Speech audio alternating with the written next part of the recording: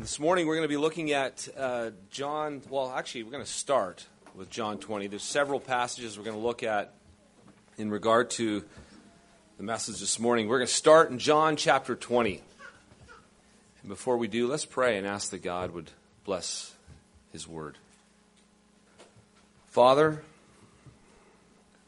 we're thankful, we're grateful for your grace toward us, especially this time of year. We're so thankful and grateful for the chance that we have to remember and to rejoice and party and give thanks and feast because you gave us your Son.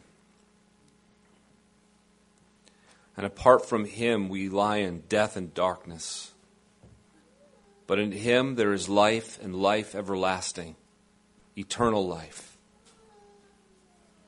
Oh, Father, help us to see and understand this morning His ministry to us in and through the body. Help us to understand what it means to confess. For we ask this in Christ. Amen. You know, my passion in all that we've been talking about lately is that we would all come to the place where we understand, we come to that place where we understand the fullness and the presence of God.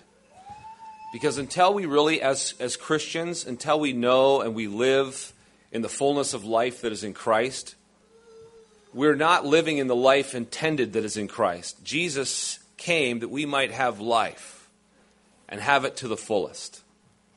And we celebrate this Christmas season the fact that God sent His Son into the world to save us. Not just to save us so that, one day when we die, we would have life eternal.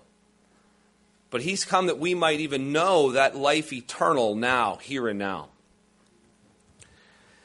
And in light of this, in light of understanding and in light of realizing what it is we should be realizing and living in the Christian life, we have to understand, as we've been looking at it, what blocks that?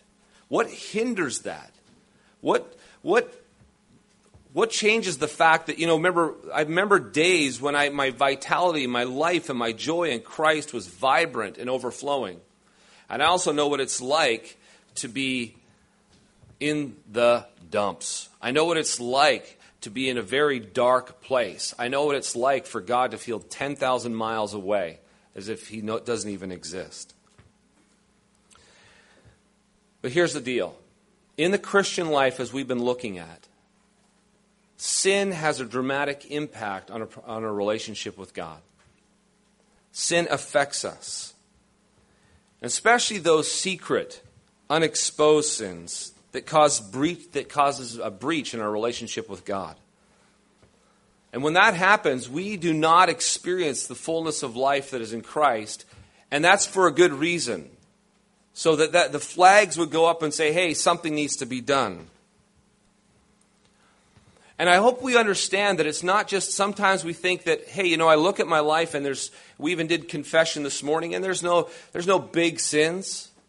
But what we've been looking at, you realize, what will hinder this life are the little things that we start to think of as pet sins.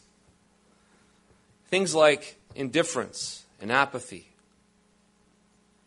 Things like lust, pride, envy, and covetousness.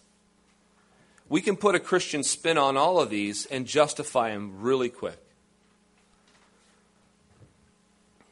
Maybe even we simply neglect to do the things that we know we ought to do. It's not difficult.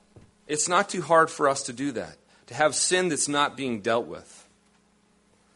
And we need to know what it means to repent of these sins. And hopefully, after last week, as we looked at this, what does it mean? What does it mean to repent when we're in situations like this? We have to know, right? Because unless we know what it means to repent, we're not going to, even though we might want to, or we might think we want to. So we need to know, what does it mean to repent? And after last week, we thoroughly went over this whole idea of what it means to have a change of mind, to turn from the lie and turn toward the truth. And as we turn from the lie, as we turn towards the truth, there we have repentance, but we also know there's freedom, because the truth, we shall know the truth, and the truth will set us free. But I want us to see this morning that there's a component that often leads to our repentance, but that is so much neglected today. Over time, this is something that has really been lost. And it's really changed the way we do it. And what is it I'm referring to, talking about it? Well, I ended with it last week. This whole idea of confession. And here's why.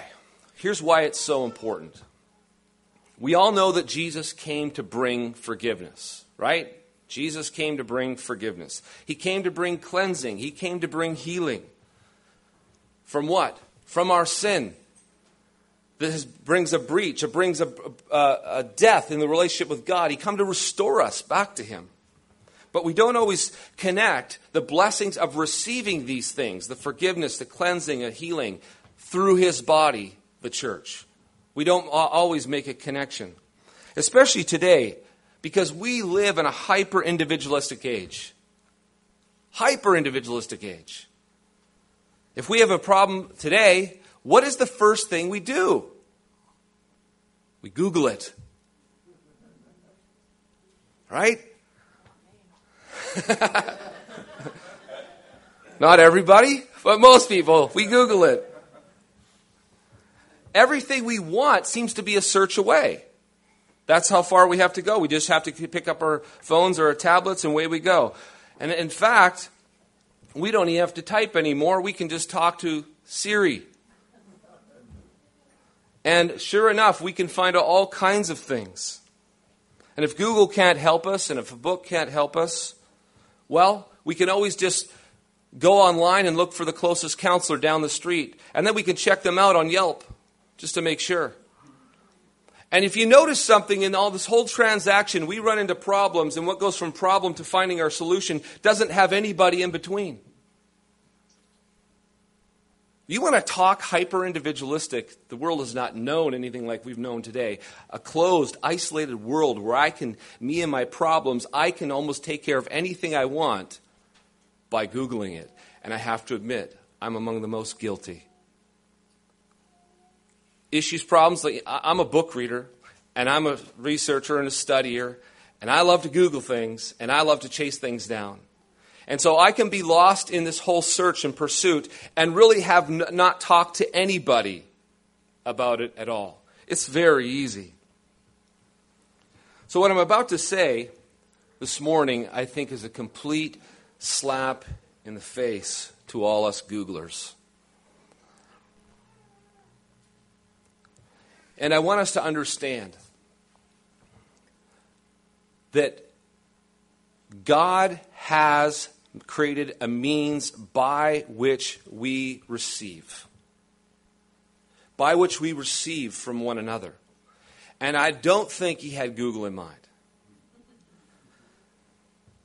Jesus, and hear the statement. Jesus ministers His forgiveness, cleansing, and healing through His body, the church.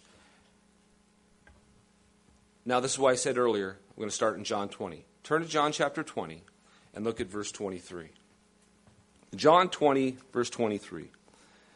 This is where Jesus is speaking to His disciples after His resurrection, just before His ascension. That was almost a very bad statement I made. And He says this, John chapter 20, verse 23. If you forgive the sins of any, they are forgiven them. If you withhold forgiveness from any, it is withheld. Did you hear what I just said? I don't know if you find that shocking or not, but who's He talking to here? He's talking to His disciples. He's gathered them together, and He says this to them. If you forgive the sins of any, they are forgiven them. If you withhold forgiveness from any, it is withheld. Now, isn't that incredible? The amount of authority that He's just given these disciples of His body, the church. That somewhat blows my mind, actually. And I don't know if we even understand the ramifications of it. He also says something very similar in Matthew chapter 18, verse 18. Truly I say to you, whatever you bind on earth shall be bound in heaven, and whatever you loose on earth shall be loosed in heaven. Now, often we don't know exactly what is He talking about there. binding on earth, bound in heaven, loosed on earth, loosed in heaven. But the theologians throughout the years and the church has always understood this to mean exactly what he's saying in John chapter 20. Jesus has given authority to the church. And this has been understood as the church having authority to discipline in the case of sin and to restore in the case of repentance. But it hasn't really been thought through much in its application in our day-to-day lives in this particular era of the church, especially over the last few hundred years. We pretty much leave it at that. It's a theoretical thing about church discipline.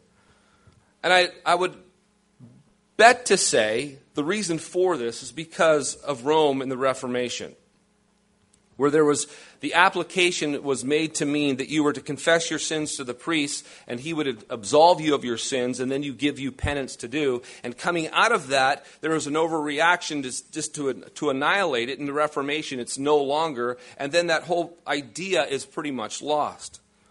But the question we have to ask the Protestant church today is, how does this apply to us on a day-to-day basis? How do we understand? What does this mean, what Jesus is saying about he's giving to his church? If you forgive the sins of any, they're forgiven. How does that work out practically? Well, I think to answer this question, we could turn, if you will, over to James chapter 5 in your Bibles. James chapter 5. So we're going to look at verse 16 to start with. James 5.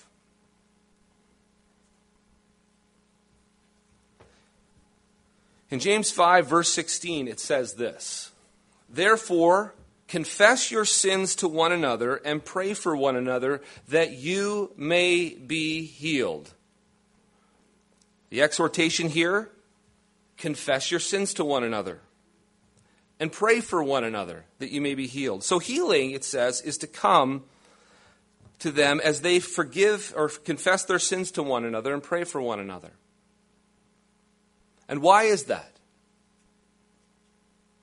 How about because this is how Jesus administers his grace and forgiveness, is through his body, the church. Which actually, if you think about it, it shouldn't seem too strange. That whole idea of Jesus giving this authority to the church and it being administered through the church shouldn't shake us too terribly bad, because if you think about it, if you look throughout Scripture, you almost never find God directly speaking and working with a person privately. Think about this. Whenever God even speaks to his prophets, why does he speak to them? He speaks to the prophets for the people. Almost rare, you just don't find this personal dialogue back and forth with an individual to and for that individual. Even in the case, remember with David and Nathan? David sins and God doesn't show up to him and speak to him. What does God do? God speaks to David through the prophet Nathan. God speaks to Nathan. Nathan goes to David and ministers to David. So God is speaking to David through Nathan. This is also how God brings the good news of his Son to us, doesn't it? Doesn't he? He does this not by speaking directly to us, but by speaking through his word, either through the word preached, or someone talked to us, or the word was read to us, or we read the word. It was through others, typically. That's how the good news of the gospel comes to us. And when we need encouragement, what does God do? He brings a brother and sister. When we need rebuke, what does he do? He brings a brother or sister. God ministers to us. Jesus is active amongst us in and through his body, the church.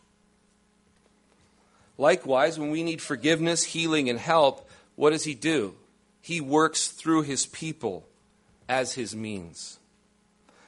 In fact, when we look at the broader context of James chapter 5, we see this explicitly. Look, start at verse 14. James 5:14.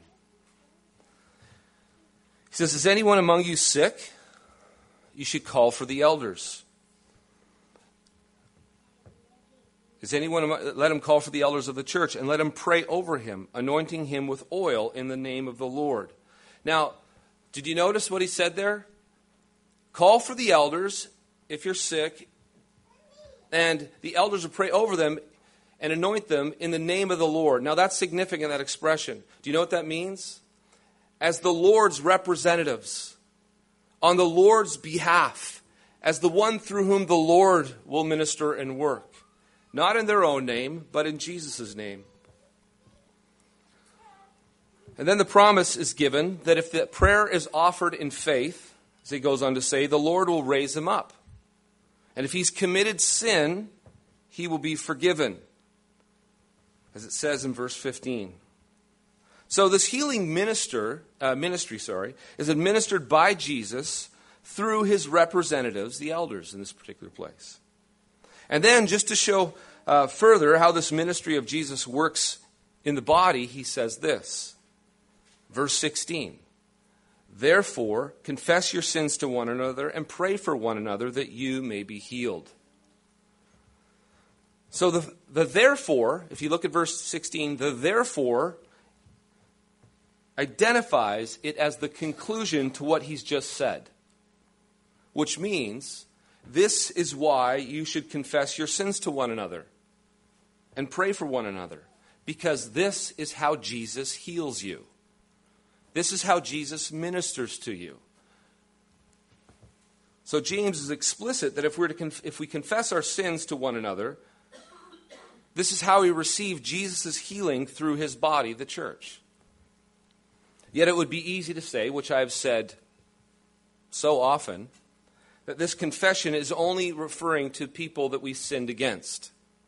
So yes, we're supposed to confess our sins to one another, but not just any old one another. What we're to do is to confess our sins to the person that we sinned against. Now that's true, by all means, absolutely. But I think they still need to be confessed to others. There's plenty of sins that don't involve others necessarily that we still need to confess to others. For example, I could have lusted in my heart and then only confessed to God, which is obviously important and necessary, but I've not been willing to confess to anyone else. And why is that? Because I'm afraid of what they might think of me, right? And my pride desperately wants you to have a high opinion of me. But you want to know something? Because I didn't confess to someone else, I don't even have to address the sin of pride or the fear of man. They don't even get touched.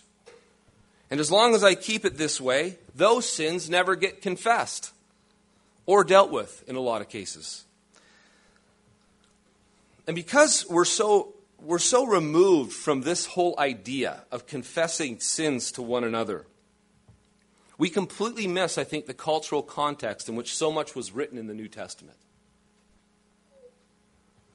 And I want to argue and I want to try to show you that actually confession to one another, confession to others of our sins, is something that was actually assumed in the early church.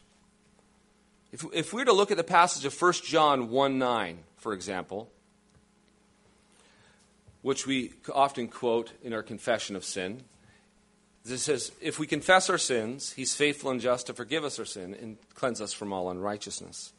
But you notice something in there? It doesn't say anything about confessing to others, does it? On the other hand, it doesn't say anything about confessing to God. It just says, if we confess our sins, he is faithful and just to forgive us our sins and to cleanse us from all unrighteousness. Now, what should we assume there? That's the big question. What's assumed? We often assume today that it just means merely to God. Now, here's something we have to understand. That there are historical clues and there's historical precedent for them just assuming that this is actually what's going on here, is that this is something that you would naturally do with other fellow Christians. You confess your sins to one another. An example of this might be just to see the cultural assumption of this time. We had read for us this morning Matthew chapter 3. In verse 5, it says, John here is preaching repentance. He's not preaching confession or anything like that. He's preaching repentance. But what did they do as a response to his preaching? In verse 5 of Matthew chapter 3, then Jerusalem and all Judea and all that region about the Jordan were going out to him, to John. And they were baptized by him in the river Jordan. And then this one little statement, baptized him in the river Jordan, confessing their sins. It says, confessing their sins almost as some coincidental side note. There it is. Doesn't give any explanation for it. and just moves on. And a similar statement is made in Acts 19, verse 18. Here is the record of what's happening in Ephesus. Paul is turning the city upside down. He's proclaiming the gospel, and they're repenting. But something significant happens. In this one sentence, it says this: also, many of those who are now believers came, confessing and divulging their practices. And in this particular case, those who were involved in witchcraft were also burning their stuff. But just a statement. And when you see statements made, historical statements, often you could say, what kind of assumptions are going on here? It feels no need to explain anything. I would like some explanation, wouldn't you? It doesn't give it. It just as almost like a side note, this is what you do. This is how it works. We can see also through historical testimony that this is actually ingrained in their thinking and how they function. Some of the early church fathers have written some things, and some indirectly, about confession and how it's functioning. I'll give you a couple examples. One is from St. Irenaeus of Lyons in 180 A.D. He wrote this: the Gnostic disciples of Marcus have deluded many women. Their consciences haven't been branded as with a hot iron. Some of these women make a public confession, but others are ashamed to do this, and in silence, as if withdrawing from themselves the hope of the life of God. They either apostatize entirely or hesitate between the two courses. So he's talking in his shock about how they're conducting themselves and how they're choosing not to confess their sins publicly. Another example is Tertullian of Carthage in 200 A.D. said this: regarding confession, some flee from this work as being an exposure of themselves, or they put it off from day to day. I presume they are more mindful of modesty than of salvation, like those who contract a disease in the more shameful parts of the body, and shun making themselves known to the physicians, and thus they perish along with their own bashfulness. Thinking, wow, he has a completely different understanding of confession and how it functioned in the church at that time than we do. And then there's St. Basil in 330 to 379 A.D., who stated, it is necessary to confess our sins to those to whom the dispensation of God's mysteries is entrusted. Those doing penance of old, now he's referring to those doing penance, those repenting of old, is kind of another way to translate it, which meaning in the early church, prior to him, are found to have done it before the saints. So now he's remarking on what their practice was historically that he knows about. It is written in the gospel that they confessed their sins to John the Baptist, but in Acts they confessed to the apostles by whom they were all baptized. And there are several other church fathers that I read about this, and many of them, it's all along the same lines, how confession is just a part, this public confession is understood. When they use the word confession, they don't think of it in terms of private confession between you and God alone and never have everyone else involved. No, they thought of it in terms of confession. By the very nature of the word, what's assumed is that when you confess your sins, you confess them to someone else. So I think this paradigm is really, it's the assumption upon which the Apostle John writes his epistle. So now if you have a cultural assumption, and this is just what's happening culturally, when John says this in 1 John 1:9, if you confess your sins, he's faithful and just to forgive us our sins and to cleanse us from all unrighteousness. What's assumed there? Not that we would just do it privately before God, that we confess our sins to one another. And this lines up squarely with James, doesn't it? Which we just looked at. James actually is very explicit about it. James says, confess your sins to one another and pray for one another that you may be healed. So the cleansing and the healing and the forgiveness seems to be given to the church body, and it's administered as we confess our sins to one another. To further understand why this is, what I'd like to do is try to help us see the relationship between confession and repentance. Because last week I tried to make it clear that it was through repentance that we are set free. Now, this might give the impression that repentance is the only thing needed, and that confession seems like an extra step that isn't a part of repentance. But what we need to understand is the true nature of sin and how confession is often the means through which we come to understand how it is that we repent. Because when we confess our sins before our brothers and sisters in the church, we expose the very thing that often trips us up and has us blinded.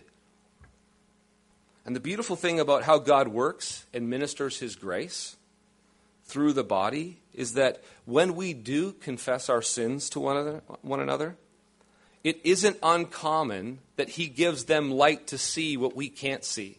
Because you know what happens when we get caught up in some sins, or when we do sin, we often become blinded to it. We don't see clearly. We can get ensnared. But when we confess it to others, they often can see what we can't see. And God designs us this way so that we need one another. We can't isolate and go off and find ourselves in a little corner doing our own little thing. We absolutely and fundamentally need each other. This is, I think, also why in Ephesians chapter 4, what else is assumed in Ephesians chapter 4? Remember how it says we're to minister to one another? And we're to speak the truth in love to one another? Well, we can't speak the truth in love and minister to one another if we don't know the area of ministry. I think what's assumed there is a body that actually practices confessing to one another.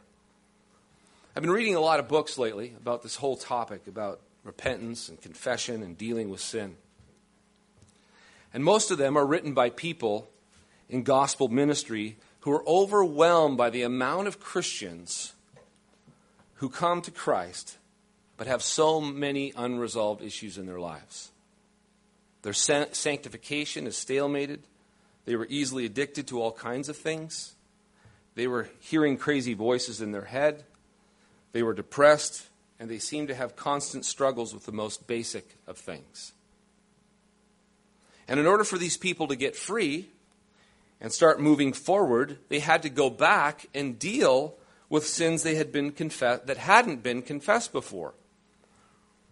In one book, the pastor who had worked with hundreds of people on these kinds of issues, discovered something he wasn't really able to explain. He found that it wasn't enough for people to go through a searching personal inventory, look at their lives, have God search their hearts, and just privately confess their sins before God. He found that there was a dramatic difference, a significant difference, between the people who confessed out loud and those who just went alone and did it privately, silently. He really wasn't, and it said he wasn't able to put his finger on it as to why. But he completely changed his practice as a result. I'd actually like to suggest that what he stumbled upon was what God is talking about in His Word about this ministry of confession to one another. And confessing out loud and publicly has an impact. The people needed to openly confess their sins and repent of them. And when the counselor was confessed to, he could guide them into the truth. And then they could experience God's cleansing as a result.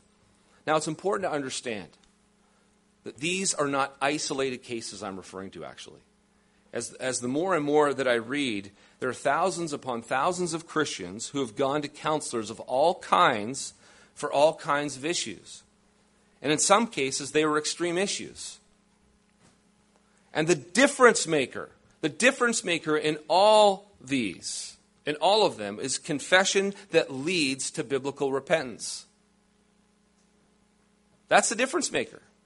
Confession, open public confession to the people they're working with, that leads to biblical repentance. They needed to make it plain, the sins they had committed. Or, in many cases, the sins that were committed against them. And then, as a result, then they needed to reject the lies that they were believing as a result of this and believe the truth and turn from this and have themselves cleansed, washed, forgiven, have it all taken care of, and then they're able to move forward. And through these ministries that would lead them in repentance from the lie to the truth while they confessed it out loud to others, you know what happened? In almost every case, you find that Jesus sets them free. And the only time they're not effective is when people are hiding things or they're insincere. But as long as they're sincerely confessing their sins and then they're walking in repentance, turning from lies and believing the truth, Jesus was setting them free. I want to give you a story that illustrates. This is a real true story that illustrates what I'm talking about. It's the story of a lady named Cindy. She said, "My entire life has been one of intense inner conflict, as well as physical, emotional, and mental pain. I have lived with constant fears, recurring nightmares, continual harassment from inner voices, and an obsessive fear of death.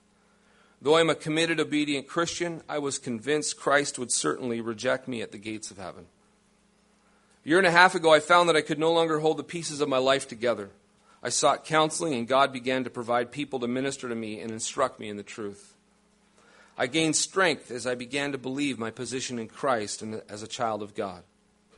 Then last summer, God allowed me to remember the horrible ritual abuse in my past, and the battle became much more intense. I was certain that only Christ could deliver me from this internal hell. So she went to get help.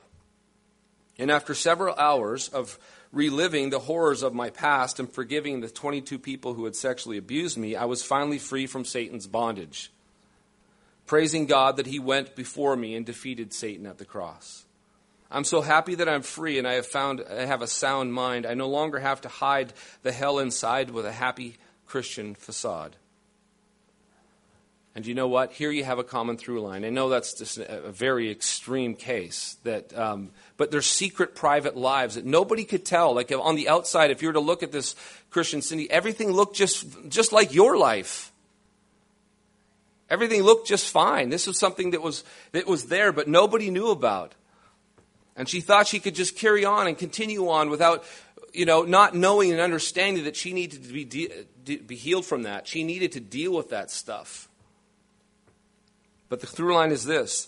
There was a confession of the sin done and a confession of the sins that were done to her.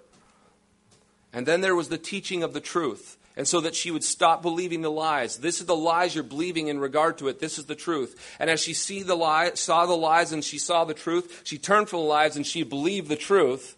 She was set free. And this is the common through line.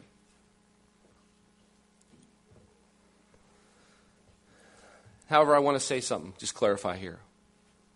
When I use the word free, there she's free and it's gloriously free. Don't ever think that she never experiences sin again, that she never stumbles again, that she never finds herself in dark moments again. That's not what I'm talking about at all. It's not a freedom where you have it and boom, it never leaves. This is a walk that we all have to go through. And we will find that in our lives we stumble in many ways. But when we stumble, what do we do? Do we want to have that like an anchor around our leg that ensnares us and causes us to continually stumble and to almost never know the grace, the peace, the joy of the Lord, the freedom that he's offered us? No. What we're to do in these times when we stumble and we fall and we find ourselves in sin, what should we do? We actually need to get back to confessing our sins to others. And then repenting by rejecting the lies about them and believing the truth and moving forward. And then walking in the freedom that is ours in Christ. But then when we stumble, what do? Repeat process. Right? That's what we do. But what do we tend to do today in this hyper-individualistic age we live in?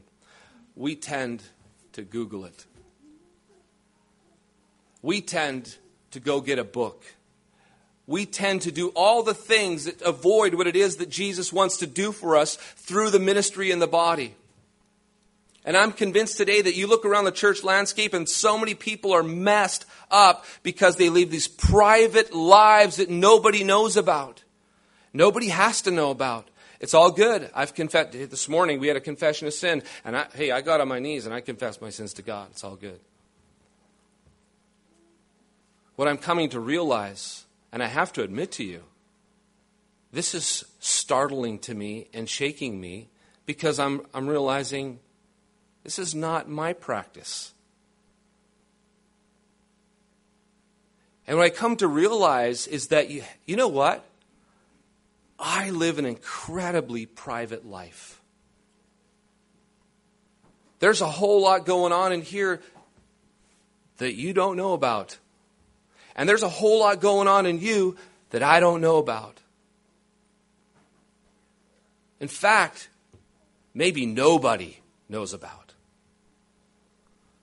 And this is where we've come to.